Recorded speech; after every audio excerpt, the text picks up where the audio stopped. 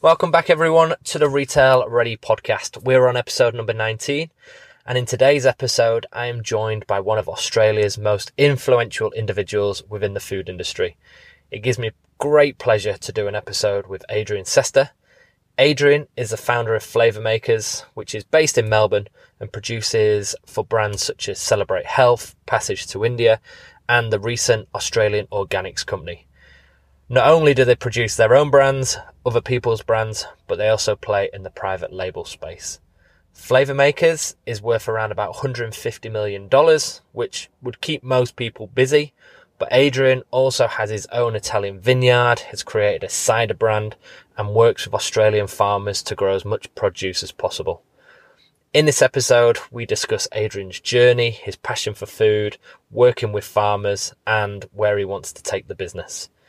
Adrian is without a doubt an amazing businessman, but he also is an even better mentor. Adrian took the time out last year to provide me with some great career advice when I needed it, and I'll be forever grateful for him. So thank you very much, Adrian. Loved recording this episode, even loved doing an episode while enjoying one of Adrian's Proseccos from his own vineyard. So thank you very much again. Hope you guys enjoy this, and any feedback, please provide it, and also leave a review on iTunes so that we can keep climbing the charts. Enjoy the episode, guys. Speak soon. Welcome to the Retail Ready podcast, hosted by Ben Wyatt, your destination for product development, food trends, and some serious knowledge bombs about the food industry.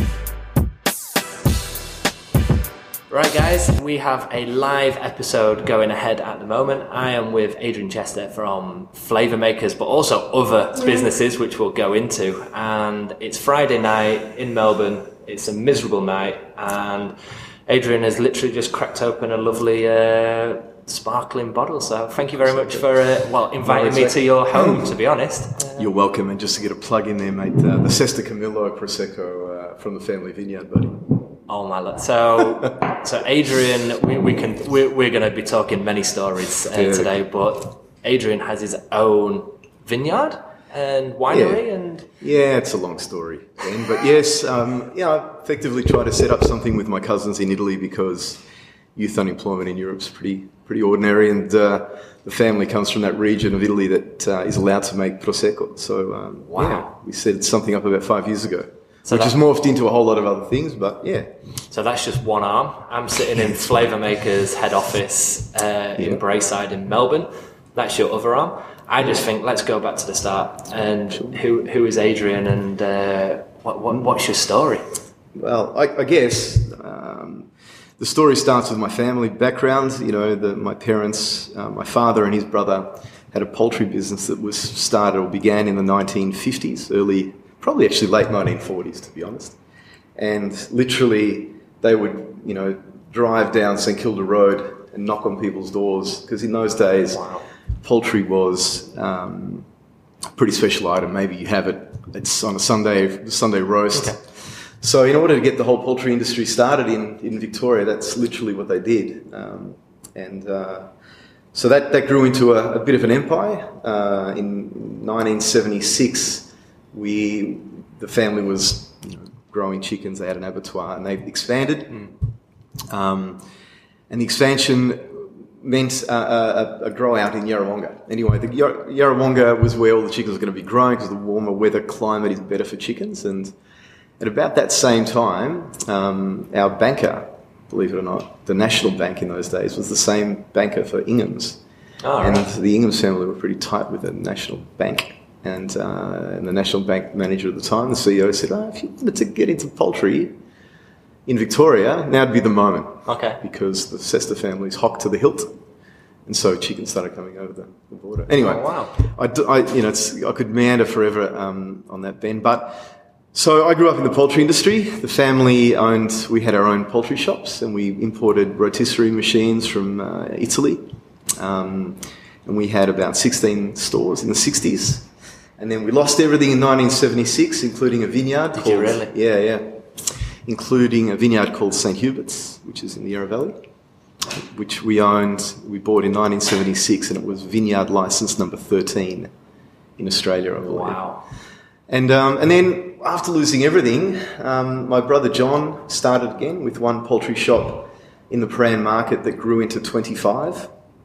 And my brother was a genius. He was a real forward thinker. A lot of the things that you see now that you can buy prepared in a deli or in prepared food stores, my brother was doing in the 80s in the Prahran market. Yeah. Like, he would have been the first guy to do fresh pate, pizzas that were topped, sold out of the deli, pies sold fresh, all that sort of things. He had even imported pasta machinery from Italy when was making fresh pasta in the store, so you could see the theatre of it being made. So I grew up in and around food then. Yeah, exactly. So I grew up around food, parents being Italian as well, used to eating pretty well at home. And then sadly, my brother lost everything in 1991.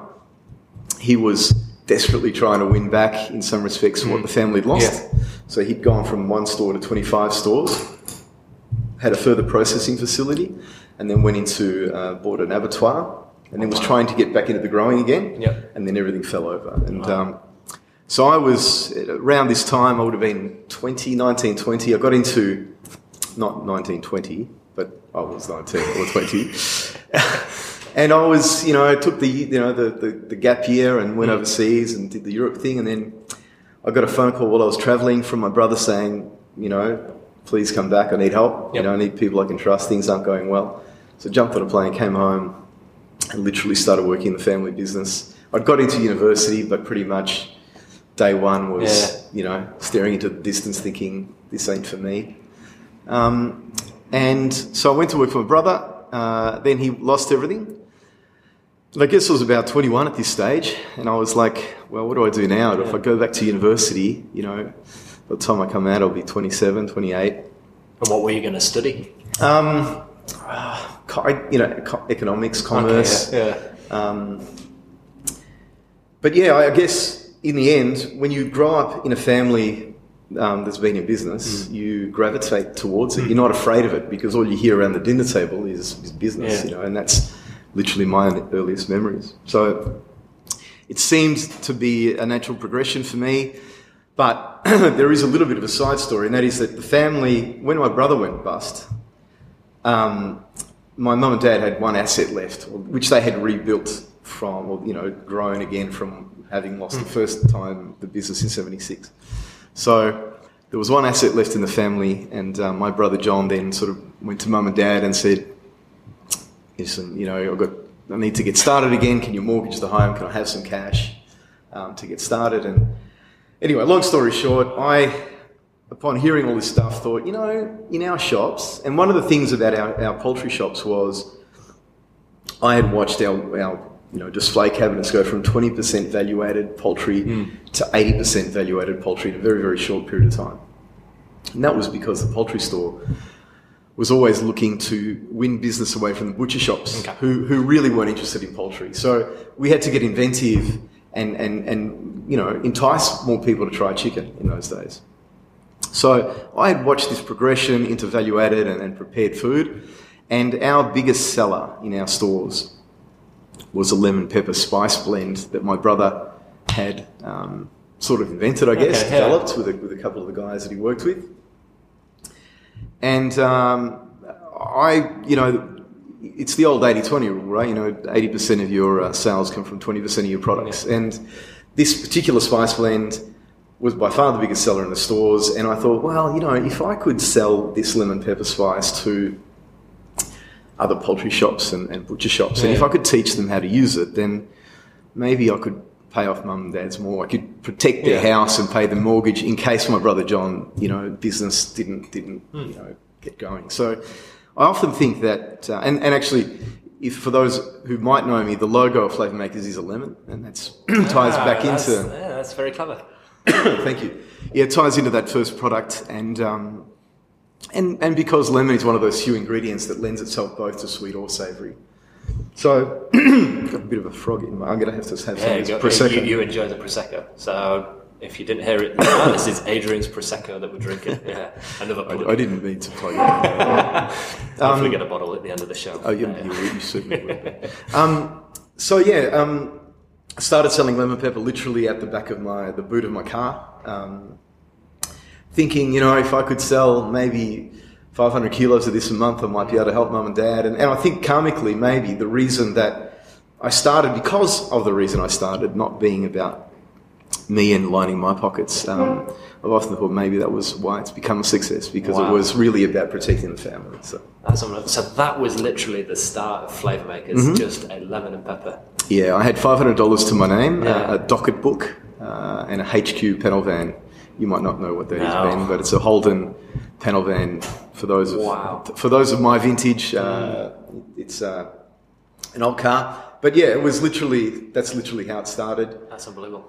And then I met my partner, Michael. Well, actually, I didn't meet my partner, Michael, as in my business partner. My business partner, Michael, worked for my brother. Okay.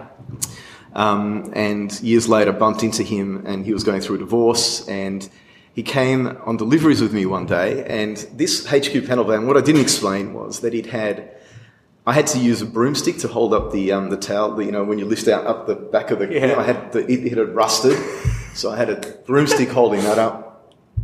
Literally, phone pegged to my shoulder and my ear as I'm carrying. So when would this been, about the 80s, 90s? 93. So the phones would have been absolutely huge. I had an NEC P5. It wasn't huge, actually. It was the first slimlined, cool version of a mobile phone, I think. But, so he and, what I didn't tell you is the HQ panel van was originally used by my parents to deliver chicken. So the actual floor had rusted, and so by about 3 p.m, the carbon monoxide fumes coming into the panel van would have me pretty high. And Michael came with me on delivery one day. Michael's a chef, actually. And he said, "Mate, what are you doing? This is ridiculous." And I said, "Well, family's lost everything. I don't have any cash." And I said, "Michael, I really don't want to borrow money. I just look at the banks right now and think of them as evil, and I feel like I just have to be in the black. I've not worked actually for a company that's made money since I started work, So literally I was working from hand to mouth. And Michael said to me, get a bit emotional, mate. As you get older, these sort of crappy emotional moments happen. Michael said, "Well, how about I lend you the money to buy a van?" And I said, "Oh, wow, no one's had that faith in me, And he said, "Well, this is rubbish. You need to change this." And so I took it, and I made a promise to him, and that was that if he ever wanted to be my partner, that the door was always open. A few years later, he rang me and he said, "Is that offer still on the table?" I said, "Well, your word's your word, right?" So Michael and I, and my brother John actually, who passed away, sadly, we formed a partnership after that. Oh, sorry to hear, but what a story. And it's a bit of a story. And Flavour Makers now, what's your annual turnover? So from selling lemon and pepper from a boot of a car to probably being in, so everyone who's listening now, I guarantee any food that you've consumed in Australia will have had an aspect of a Flavour Makers profile in there somewhere. Never thought about that before, Ben, but that's pretty mind blowing, actually. I guess there's a strong chance. I guess Flavour Makers would employ over 200 people now. We have an office in the States, and we turn over close to 150 mil. That's unbelievable. Because I've dealt with Flavour Makers now 5 years. I've known you for 5 years, which is crazy. That's gone. And we're in the boardroom now, and there's products all on the wall, and some of them, the stuff that. Yeah, I call that the wall of fame or shame, depending on which products. I hopefully have some products in the Hall of Fame, and I also have some products in the Hall of Shame. But one day, I think we did a great concept together, and it will come. I'm not going to tell you the concept because I don't want anyone else stealing our idea. But just the depth of what you've created is unbelievable. I think at the heart of what we do, we're passionate about food, it's not, I guess in some respects, we're a food technology business, but I took the step, probably, I'm going to pat myself on the back here perhaps, but it's your podcast, you go for it. I feel like we were the first to take food technology to a more culinary-based concept. And it was odd when I started in this industry because you'd ask for a tandoori and you'd get something orange. Yeah.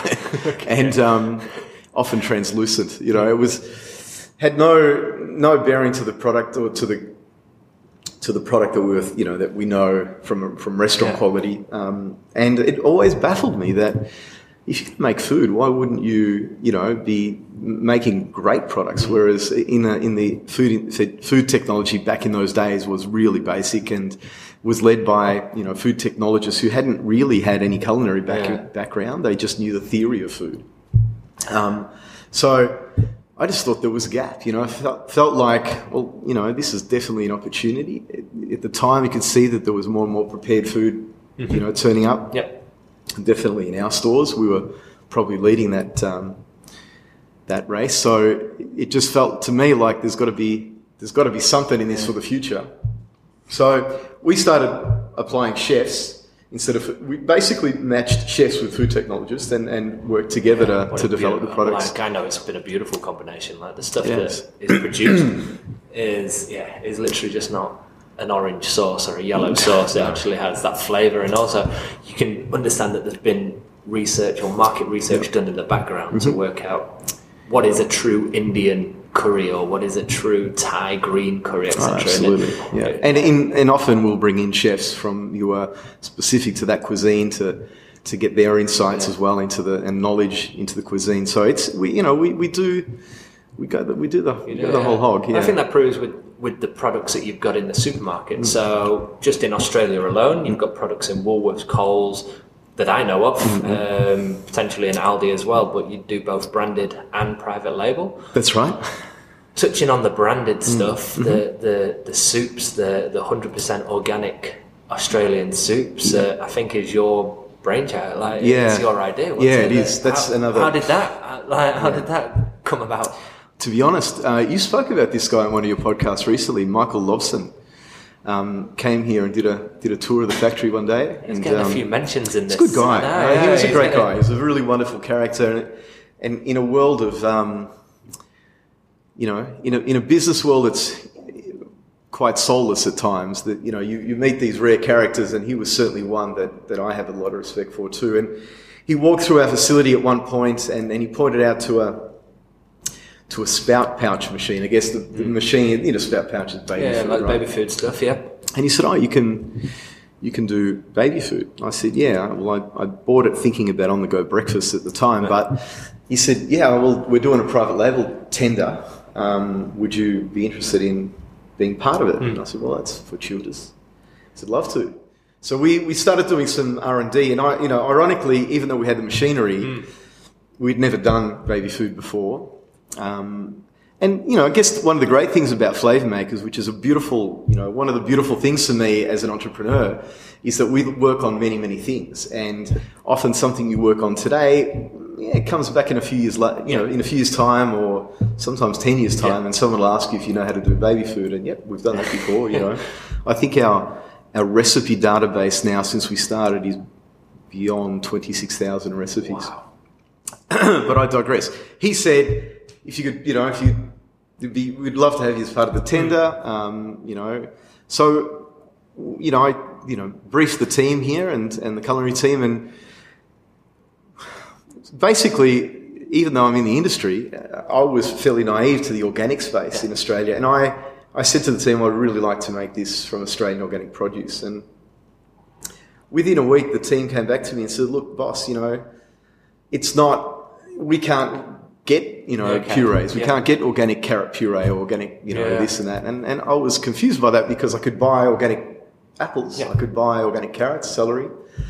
But what I quickly learned was that there was no secondary industry in Australia. There's no real infrastructure for that organic farming industry, which is clearly one of the reasons why we don't have a bigger organic farming industry. So, and then it dawned on us that most of the baby food sold in Australia, certainly at that time, it's changed now, was predominantly made from Chinese organic produce. And mainly organic apples from China, and that kept me up at night, quite frankly. It was one of those and if you've got children, you'll understand that you want to nurture them, you want to give them the best chance in life. And then I was sitting there, I was in bed thinking about this quite often and thinking, geez, if the public only knew what the reality was that they were feeding their children, they'd be horrified. We hear that the Chinese, if they can avoid their own produce, would, and yet here we are without any knowledge feeding it to our own children. So I had a lot of sleepless nights, Ben, and one night I sat bolt upright. I had those evenings where you talk, the good angel and the bad angel on one shoulder. I've had a couple of them. That's not into your level. But, well, no. And I was having that conversation in your head as you do that around, well, someone's got to do something about this, but you can't, mate. You don't have any time. Yeah, but if you don't, who will? And I sat up bolt upright and I thought, you know what, it's probably got to be me, because the unique thing about Flavour Makers as a culinary ingredient company, we supply so many different food manufacturers in Australia, in New Zealand, that I felt that I could pull a network of good people together to help get this thing started. So the Australian Organic Food Company is, in fact, a brand that is owned by us and a bunch of Australian organic farmers. Fantastic. And it's sort of like my pro bono moment. I guess it's not, well, any business you start has to be profitable, otherwise it won't survive. But the intention wasn't about lining my pockets. Moreover, it's about trying to help this industry get more momentum. Yeah. Going back to the point that I made earlier about the youth unemployment in Europe, I think that if we're not careful, we'll be in the same boat. I mean, I know that in Italy, in some parts of Italy, youth unemployment's at 45, 50%. Oh, wow. And a lot of the industry's closed down and moved offshore, either to Eastern Europe or to Asia. Yeah. And our labour costs in Australia are amongst the highest in the world. So, me personally, what I see is that we're going to be left with agriculture and tourism.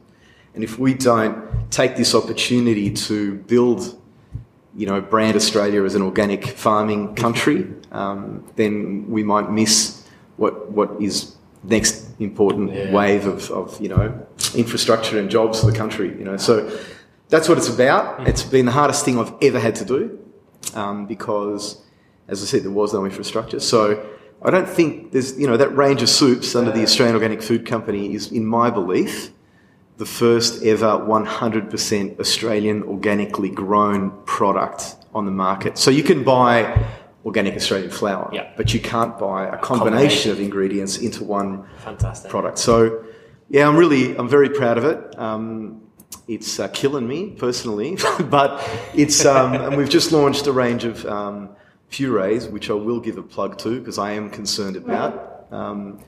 Because, the hard thing, Ben, is that, being Australian organic, we are definitely the most expensive product on the market. Yep. And the rule around this brand is that I will not use anything from any other country. So everything has to be 100% grown in Australia organically. So it makes life tough. To give you an example, the fruit purees, last harvest, if for those of you who don't know, harvest for stone fruit is between November and March, basically. I committed to buying every processed grade organic stone fruit on the market, which meant, and then to be able to manage it, I turned it into puree. And because the only way that I could launch a range of products with seasonal produce was to buy enough to last me till the next harvest, so that I don't have a gap. So, it, from a cash flow point of view, has been a killer. It's awful. But really excited. We've got an organic tomato passata coming out in a couple of months. Oh, wow. We've developed a range of 6 organic pasta sauces that we believe, I hope, will come out in November, December. Fantastic, yeah. Under a brand or private label? Under the Australian Organic Food Company. Wow. And there is plans for a organic Calippo, ice cream. Oh. I'm trying to pitch, fruit preparations now to organic yogurt dairies to try and get some Australian fruit content into that stuff, because if you see organic yogurt with a fruit, generally it is an Australian, the fruit part. Yeah, okay. It's going in a lot of different directions, my good Lord. Perfect. So you're in the Australian market, you're dominating the Australian market, whether it's through your own brands, private label, or adding a component from Flavour Makers into someone else's product. What's your views on, are you going to expand and look further into kind of the Asian market, or how do you see that market in general, to be honest? It's a really interesting point, and I wanted to bring it up earlier, to be honest, but I forgot, so thank you for bringing it back. No worries. Well, we all know that the rising middle class of Asia are clambering? Is that even a word? Climbing over each other? Again, it's your podcast, yes, so you choose whatever word. They're clambering, and if anybody wants to argue... Email adrian@flavourmakers.com. We all hear that the middle class of Asia want to buy Australian and New Zealand produce, for that matter, or products. And I think that what's really interesting about wealth is that the minute you start to make money, you want to live longer and you want to protect your children. And that's, what's driving this infant baby formula nuts, with what's going on with China, is that everybody wants to make sure that they're giving the best to their children. And they look at Australian and New Zealand infant baby formula as, this is the best stuff you can get. And if that's how they feel about Australia, if the perception is that we're cleaner and greener than other countries in the world, then surely the message is there. We've got to grow that brand of our country to be... We've got to grow that clean, green perception as a country and build our brand as being that, because that's got to be the future of Australian manufacturing and farming. It just has to be. If the middle class of Asia wants it, then we should be developing ways to get into those markets. And that's part of why the Australian Organic Food Company to me is really important, because I don't see this as a short-term win. In fact, it won't be. I mean, it's losing money, every month, quite frankly. But to me, I think that this could turn into something generational if I can continue and get the momentum. So any organic farmers out there, give me a call.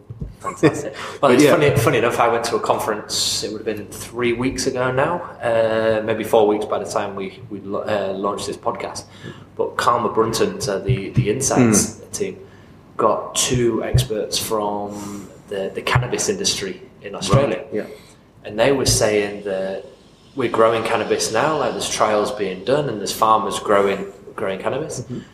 And the world is seeing Australia as the best source of cannabis already for its purity and its growth. And it probably just got, if we can... See, this is what drives me crazy. If we can grow pure cannabis, which probably could be organic, so any of you organic farmers, not only are they growing tomatoes, they could also smoke the stuff, and who knows where they could go. I'm sure plenty of them are, Ben. Yeah. I think it's a really interesting point, and it goes to the heart of what I was saying about the organic food company and the organic farming industry, rather, that we rode... You might not have heard this saying, Ben, but as kids, they used to talk about Australian history and the fact that we rode on the sheep's back. Okay, no, yeah. And, in effect, we're a farming country, and that's what got us to where we were, where we are today. And I feel like we live in a particular moment in time where we could ride on the sheep's back again, organically, rather. But the government isn't waking up to it. There should be government grants, there should be incentives for farmers to convert, because this is the moment that we could... that 63% of the organic farming land of the world is Australian. Is it really? And, another little known fact.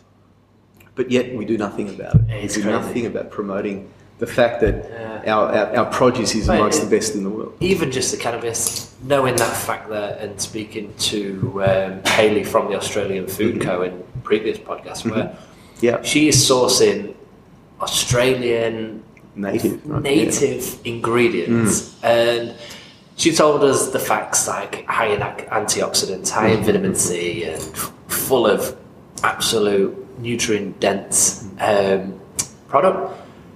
I was going, okay, went off podcast, launched the podcast, I've looked into this, and I'm going, she's right. She is smashing it, and there's some great stuff that's being grown on our doorstep, and we're not doing anything. We're not doing anything, but we'll import acai, because that's pretty. It's crazy, isn't it? Where do you think the grants are going? Where do you think? I don't know, mate. I think that everything political, sadly, is driven by politics, right? So unless the farmers are in, almost living in an area that's on the border of being either a Liberal voter or a Labor voter, that's where the money gets spent to convert it, right? So it's just, flawed system. But, it is to me, one of the most important things of the future of this country is the farming industry and the organic farming industry in particular, which is so much harder. But we're not doing anything about it. And it just does my head in. And that's going back to one of the reasons why I started this, Australian Organic Food Company, to try and get this momentum, to try and get the word out there.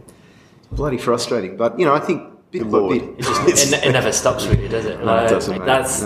So the people who are listening, like, for the first time that I met you 5 years ago, and the project after project, like you're like a non-stop business man, really. Do you know how many hours sleep do you get? For the people who are listening that think business is easy, how many hours you? Well, Ben, I've had brain surgery, and that was my next question, to say how are you still in business? Yeah, so I question that myself. The interesting thing about brain surgery is one of the side effects is you sleep less. Okay. So I probably on average get 4, maybe 5 hours sleep. Really? Yeah. Oh wow. Yeah. So I spend a lot of time thinking in the middle of the night. I can't really do much else. But I guess it's probably a good thing owning a food business. You can keep busy. Yeah, because it's like as you talk about in your podcast, look at the disruption and what's happening in this industry globally has never been like this. So you have to be innovative, right?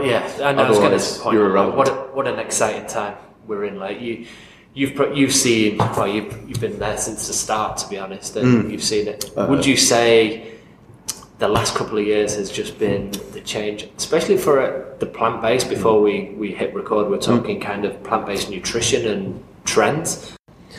So are you seeing a change in consumer? Like, are you seeing a change in consumer behaviour? Absolutely. And globally. I mean, the internet traffic, apart from the shopping, from the supermarket traffic and the products that you see in supermarkets, the internet traffic that talks about plant protein is at fever pitch. Yeah. And those products wouldn't... In fact, actually, if you had been here an hour before, we'd pretty much lined up every plant protein product that you can buy in the supermarket right now to get the whole team to taste it and to see, where it's at. And I've got to say, a lot of the stuff is bloody good. So, correct. I associate it, and I keep telling the people I work with, I feel it's like the gluten-free movement. When gluten-free started, I feel sorry for the celiacs in the world back in the early 90s. Yeah. They would have had like a bread loaf that would have just been like eating a brick.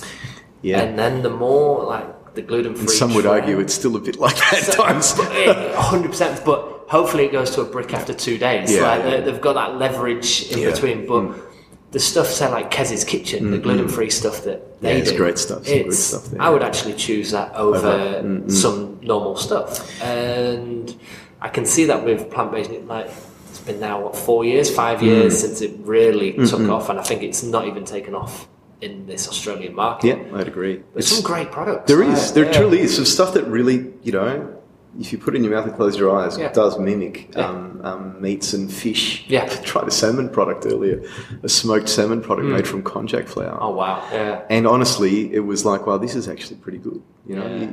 So, look, what can I say? That, the gluten-free movement was driven by health. I mean, I think the celiacs are about 0.2% of the population. That's why I always find funny.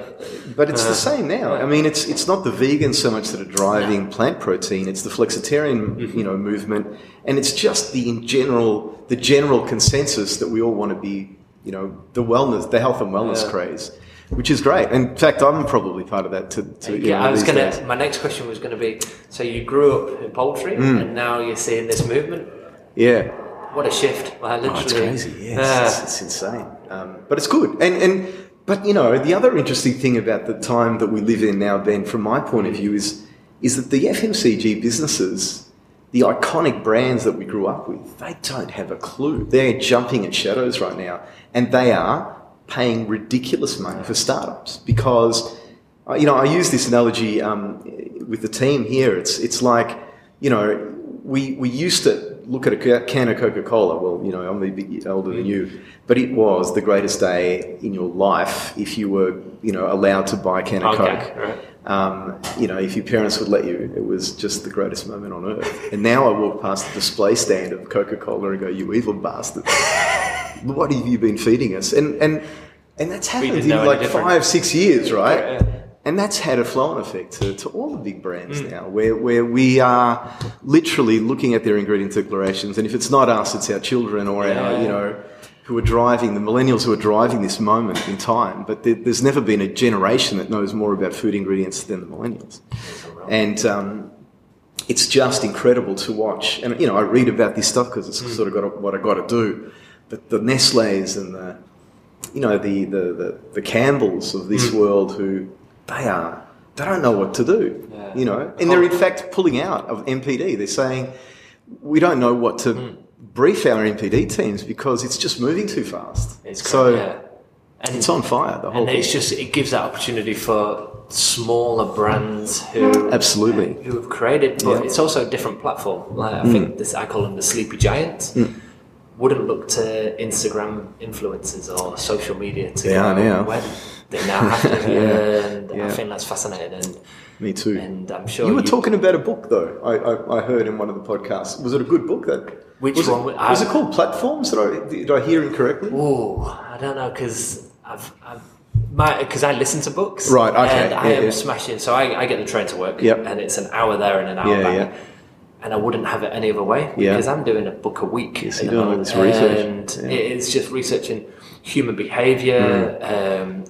And what I've realised now is how emotional humans are and how much they need to be a part of a group. Yeah, like tribes. And that helps them when I develop food products to kind of go, which tribe are we going after? And the biggest learning curve I think I've got is don't target a product to everyone. Target to a specific group. I think that's a really good point at the moment. In fact, to your point, to that exact point, I was looking at doing some products around plant protein and whey protein, and a millennial said to me, don't do both. Yeah. Choose one or the other because the vegans won't trust you if you're doing whey protein products. And it was like, that's such a simple, message that I had to get from a millennial.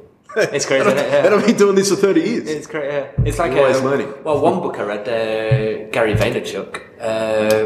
Some people like him, some people don't, but the content he posts on social media is just outstanding. This is the book that I thought you were referring to. So I think you called it Platform.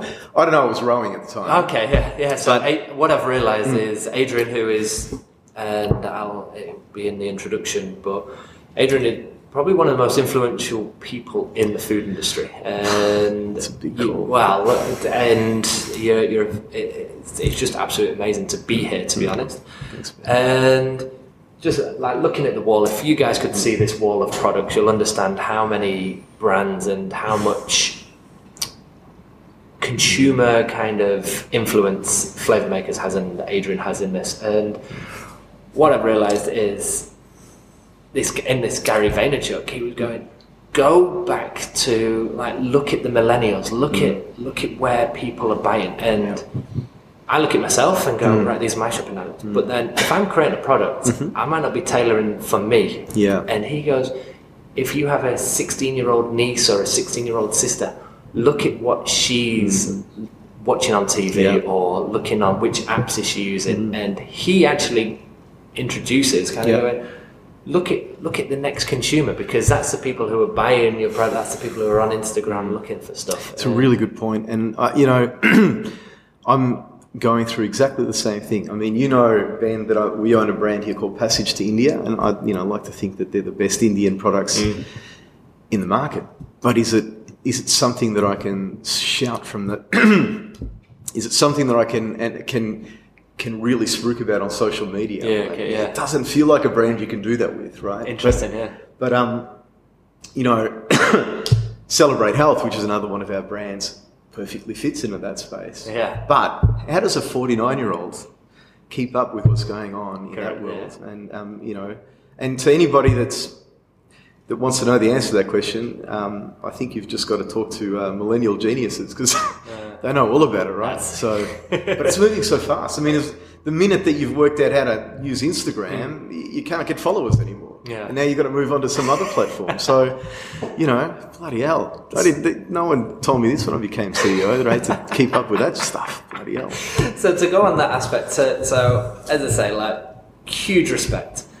And for the people listening who are startups or in a position going, okay, you're going through the ups and downs, you're dealing with the big guys, and you're getting smashed left, right, and centre on either cost or just, and there could be hundreds of issues. What advice would you give to anyone coming into the market now, or is in the market and just going, is it all about the headaches? Like, you've had some serious ups and downs, but what keeps you going? Well, I think you have to believe in yourself. If you don't have that basic foundation, then don't start a business, because as you rightly point out, there are highs, there are many lows, probably more lows than there are highs, especially at the start. But you need to just believe in what you're doing, and you need to believe that the product that that you've developed or that you're pitching, that you're passionate about it, because nothing sells more than passion. I mean, and stories. Look at cosmetics. People spend $300 on a cosmetic simply based on the story. So true. The belief that it's going to make them look younger. But I digress. The reality is, you need to believe in yourself, because you're going to get knocked down a million times. But on the upside, there's probably never been a better time than right now for small brands to be listened to, because, like I was saying earlier, the iconic brands, the FMCG guys don't know what to do. And the buyers are interested in new things more than ever before, because they're trying to pick the market, and they're also trying to look like heroes as well. So, I wish I would grew up in this era, to be frank. But belief. If there's nothing more that whenever I think back, for me, it was belief. Fantastic. If you don't believe in yourself, how are you going to sell anything? I could chat to you for hours, because you've probably got so many stories for people to go, oh wow, I've been in that situation, and how did you deal with that? Not only flavour makers and the Australian organic soups and pouches and purees and passage to India and Celebrate Health, you're also involved in other businesses as well. No wonder it's probably good that you only do 4 hours of sleep, because... Yeah, I am a glutton for punishment. I own a distillery in Tennessee, making Tennessee whiskey with a few friends. I got the vineyard with my cousins. We started a beer brand called Bira Baraka as well, which is a really cool story. Is that the one up there? Yeah. Wow. That story could go on forever. Yeah. We're also the first Italian apple cider, commercial apple cider we brought to market, which is... So look... And there's others, mate, to be honest. But I'm that. I think I said it earlier. I'm like, when anybody comes up with a great idea, I turn into that yappy dog with a waggy tail. Just go, come on, shall we? Let's do it. Come on, let's do it. Throw the ball. That's me, I think. Sadly. Fantastic. And I'd love to get you back on again. I hope you've enjoyed this experience. I have been. And let me tell you, to anybody that's listening, if you haven't listened to other episodes, Ben is a legend. You're doing a great job. Thank you. You really are. I appreciate that. And I just can't... It's absolute privilege hearing your story. I've learned stuff, and I've learned so much from you in the last 5 years. So you're too kind. Keep doing what you're doing, and I'm going to keep following and... being right behind you, trying to create stuff so that you're not taking my shelf space. Good on you, mate. And anyone who's listening, if I will be put in the show notes how to contact flavour makers, but jump online, have a check out what they do, and we'll be back next week with another show. And thank you very much for listening. I hope you've got some great knowledge bombs and a great story from someone who's doing some awesome stuff in this industry. So thank you very much. Thank you, Ben.